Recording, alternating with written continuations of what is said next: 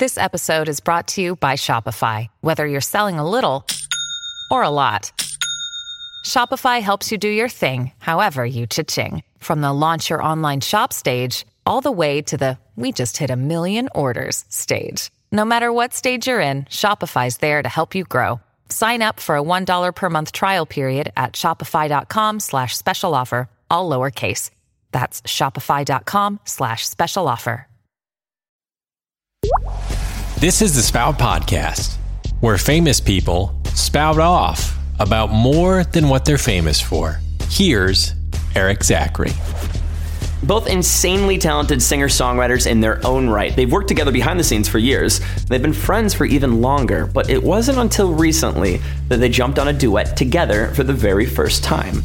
My name is Eric Zachary. This is the Spout Podcast, where famous people spout off about more than they're famous for. And today I am joined by Ashe and Finneas. What's up, guys? Hi. Hey, how are you doing? I am so good because I've been following you guys for so long. Finneas, since before you and Billy put out Ocean Eyes, and Ashe, I'm a Chicago kid, so I remember when you jumped on the track with Louis the Child and going, who is this girl? These vocals are insane. So it's just like a very cool moment for me to have both of you here at the same time. And also a very cool moment to obviously have you guys on a track together, Till Forever Falls Apart, which came out a couple months ago. I want to take you back to the release day. There was a billboard in Times Square that featured the song title. The only problem was they didn't have the song title right.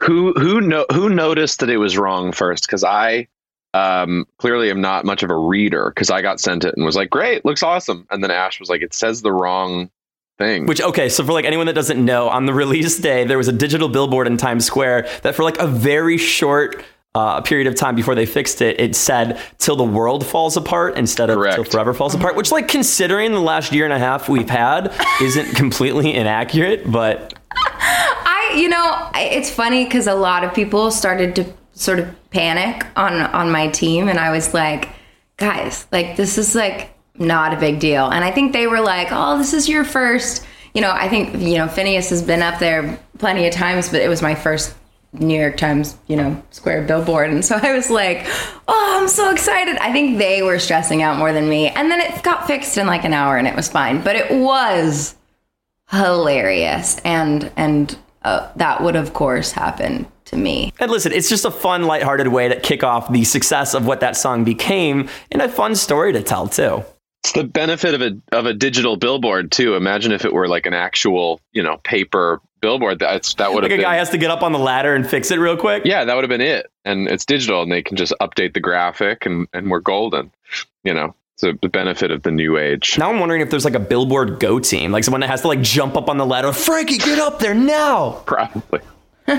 Probably. Yeah. It's so good. So incredible. Well, hey, Ashe, first and foremost, congratulations. They debut studio album. It just came out, Ashland, just a few weeks ago. If you haven't listened yet, listen through. It is phenomenal as expected. But Till Forever Falls Apart, helping kick off that album release a couple months ago. So I want to speak on that because I have you both here. And not only is it an amazing song, but I love this music video. And I got to know, like, when you're coming up with visuals, when you're thinking through the treatment of what you wanted it to be, who decided and who called who up of going, well, maybe we should lean into outdoor choreographed ballroom dancing? The thought process was me texting Finn like, hey, do you think it would be cute if we danced in a music video? And he was like, I think it would be so cute. And I was like, awesome. I was like, I dance in all my videos. Here's the choreographer we should use. It's going to be great. And she killed it. Monica's such a good choreographer. She sees the best in people, though. Like, she thought Ashe and I were better dancers than we were. And she was like, all you have to do is this. And she's doing like, full on like a real routine. And then, we were trying our best. You're like, I was hoping for a spin that didn't end atrociously. We didn't need all of this. Yeah, exactly. Yeah. Well, my favorite part is just how apparent it is that you guys are having fun, right? That translates so clearly through the video, which makes it that much more impressive because it is difficult choreography that you're doing. And it's a one take, which from what I could gather from the behind the scenes video you put out, that wasn't the intention, at least at first. It was a one take out of sheer luck and Finneas will. I was like, there's no way it's not going to be a one take, because the day we danced together was the first time we had ever danced together. And I love Finn. We have great chemistry. And so I sort of thought it would be fine, but you don't know until you're actually doing it. And I was like, oh, I really hope we don't suck, you know? And so there was no way I thought we were going to get it in a one take. And then we did it a million times. We were like, we got the music video. And then Finn was like, all right, time to do the one take. You know what's funny, Ash? That's funny. Like, if we had set out to do a one take video, we never would have gotten to rehearse it on the day as many times as we did because we were trying to shoot a comped video. Do you know what I mean? Like, if we were like, let's do a one take, because we'd already done it like 13 times and then we did our one take. And otherwise it would have been like, we'd run it 3 times and we'd be like, we still suck. And then we would have like shot it. It would have been terrible. Well, that's the video. Yeah, exactly. And due to COVID restrictions, you guys didn't even get to rehearse it together. Right.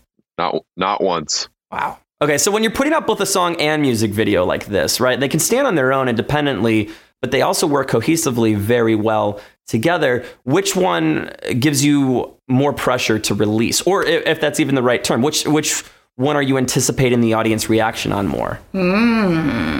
Pressure. I don't know. I didn't really feel any pressure at all. I didn't either. No, I thought... Maybe from me. Yeah, and we also like... They all came out concurrently. The video dropped the same day as the song. So to me, it was just about the cohesion and the kind of the package of it all. That's always to me the most satisfying thing. I have this weird, I'm a little obsessed with like hearing a song for the first time, watching the video. I think it's because I heard Less I Know the Better when I watched the video for the first time. And I never have forgotten like that video with the gorilla and all the psychedelic everything.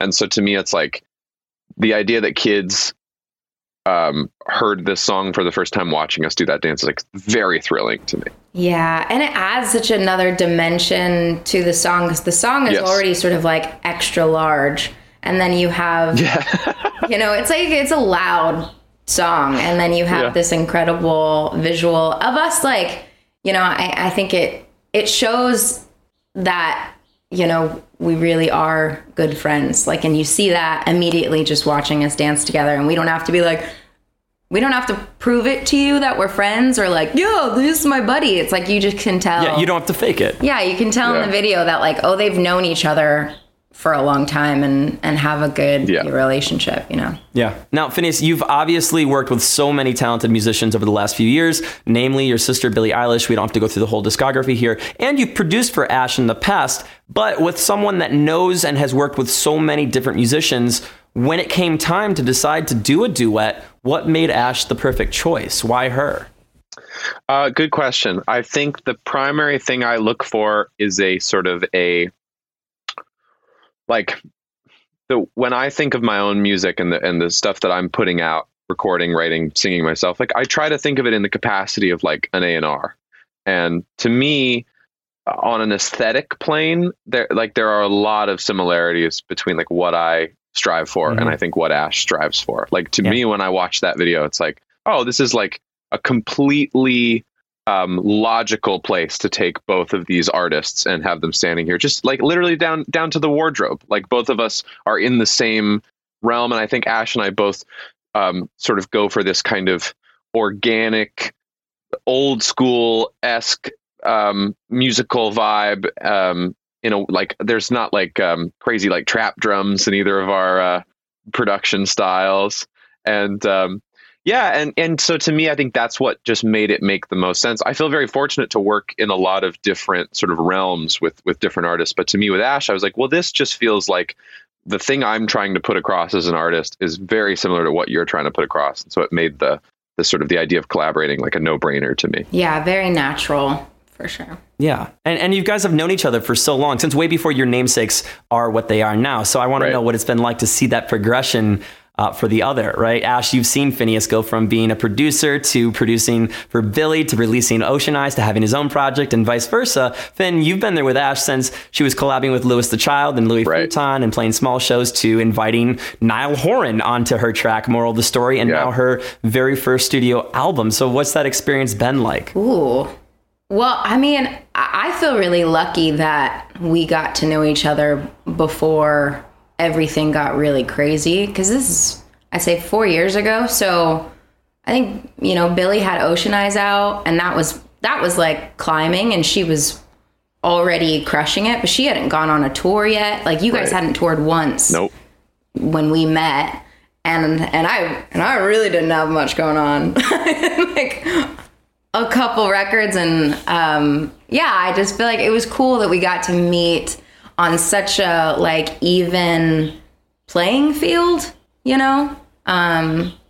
It just felt really like I wasn't trying to impress you, and I don't think you were trying to impress me. We were just like hanging out. I don't know. And out the gate, I was like, he's really special. And I've like had a connection to you out the gate. You know?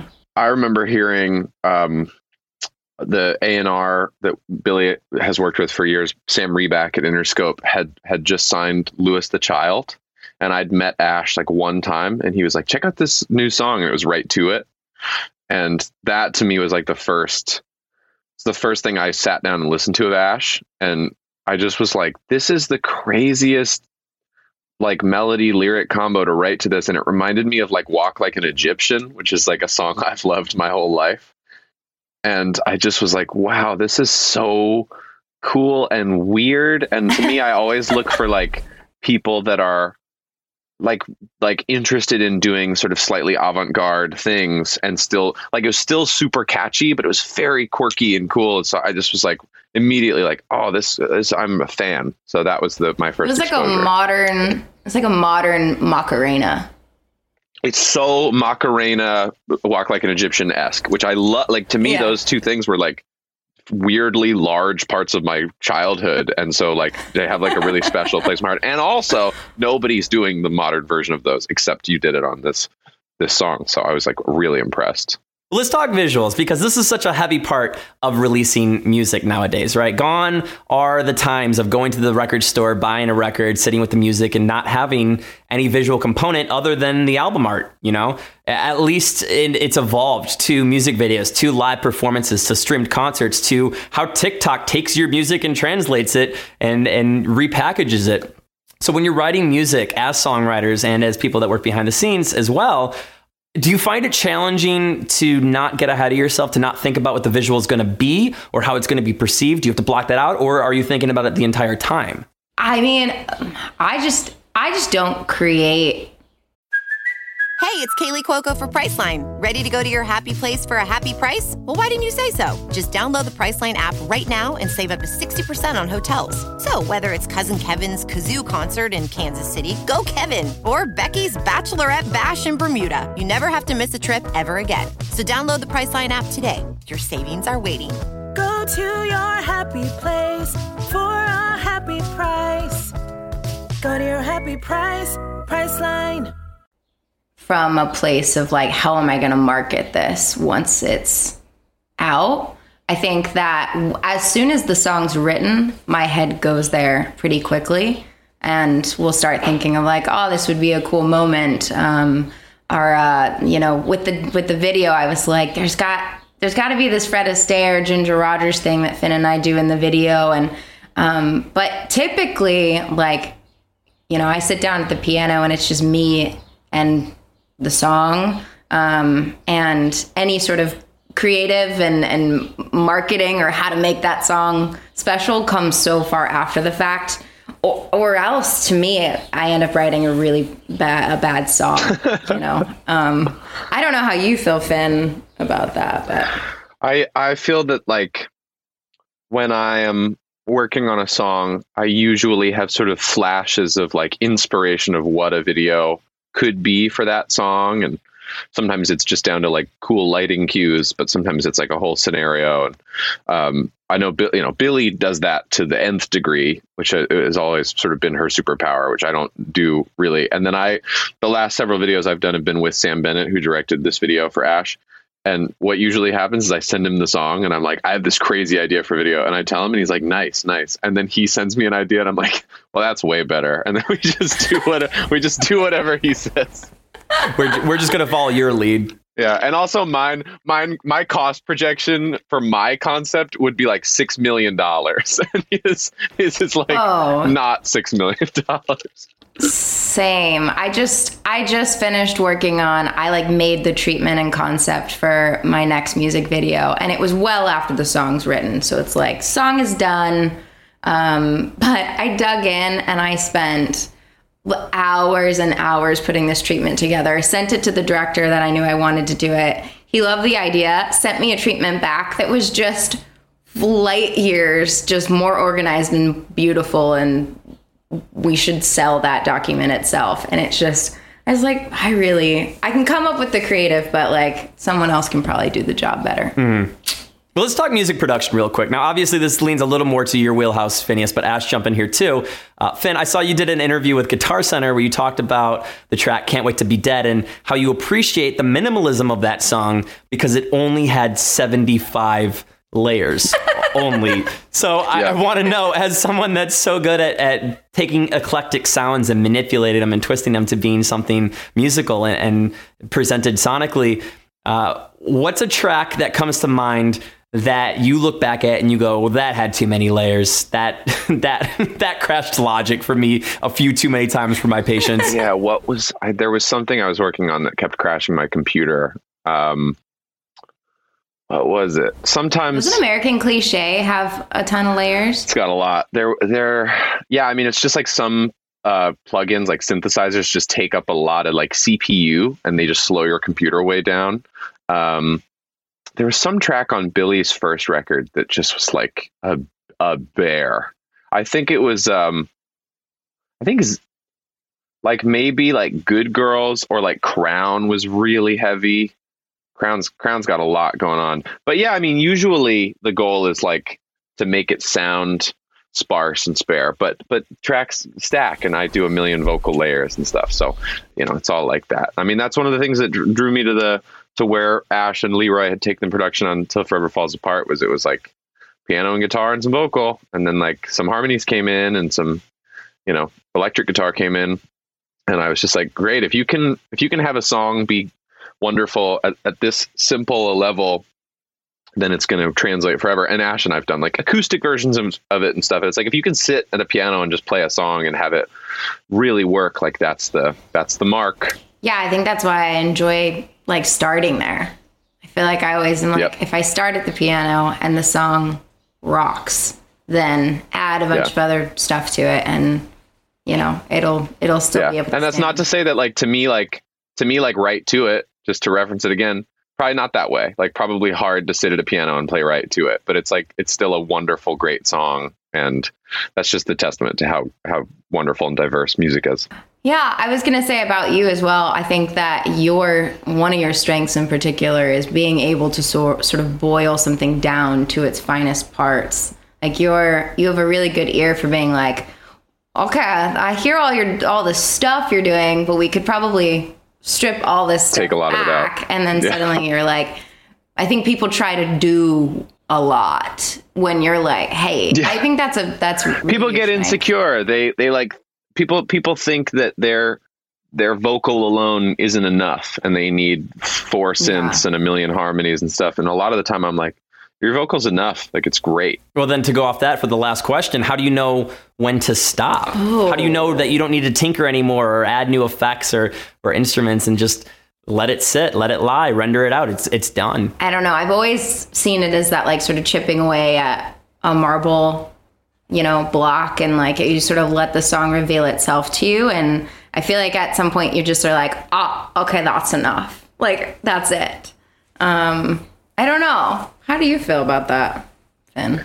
In terms of songwriting, the joy is that the structure usually tells you write a verse and a chorus and a verse and a chorus and a good bridge, and then you're done and you kind of know it. And sometimes you'll go back and change a line if it annoys you. But in terms of production, I think of it a little bit like scales, and like I usually work on like counterbalance, and sometimes I'll get it to a place where it's holding itself nicely.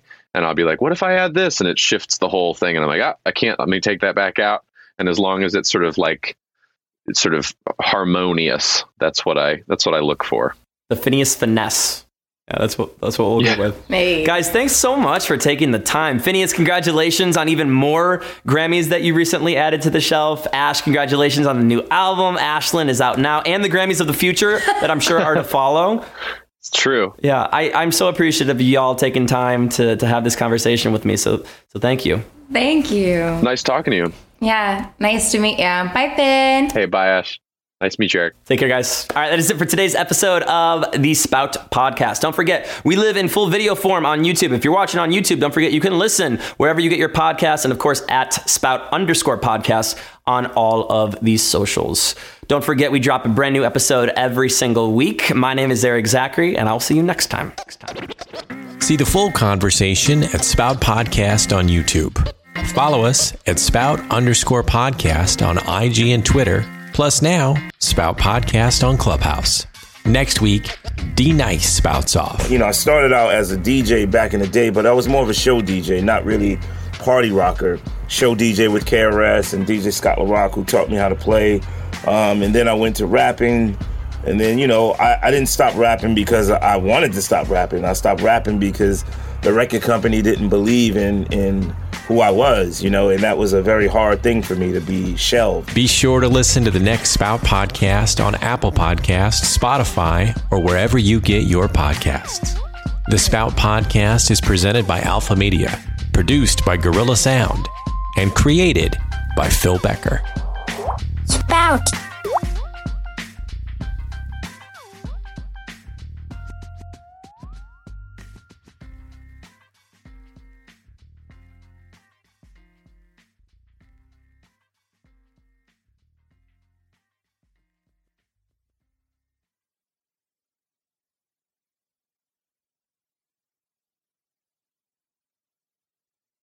When you need mealtime inspiration, it's worth shopping Kroger, where you'll find over 30,000 mouth-watering choices that excite your inner foodie. And no matter what tasty choice you make, you'll enjoy our everyday low prices, plus extra ways to save, like digital coupons worth over $600 each week. You can also save up to $1 off per gallon at the pump with fuel points. More savings and more inspiring flavors make shopping Kroger worth it every time. Kroger, fresh for everyone. Fuel restrictions apply.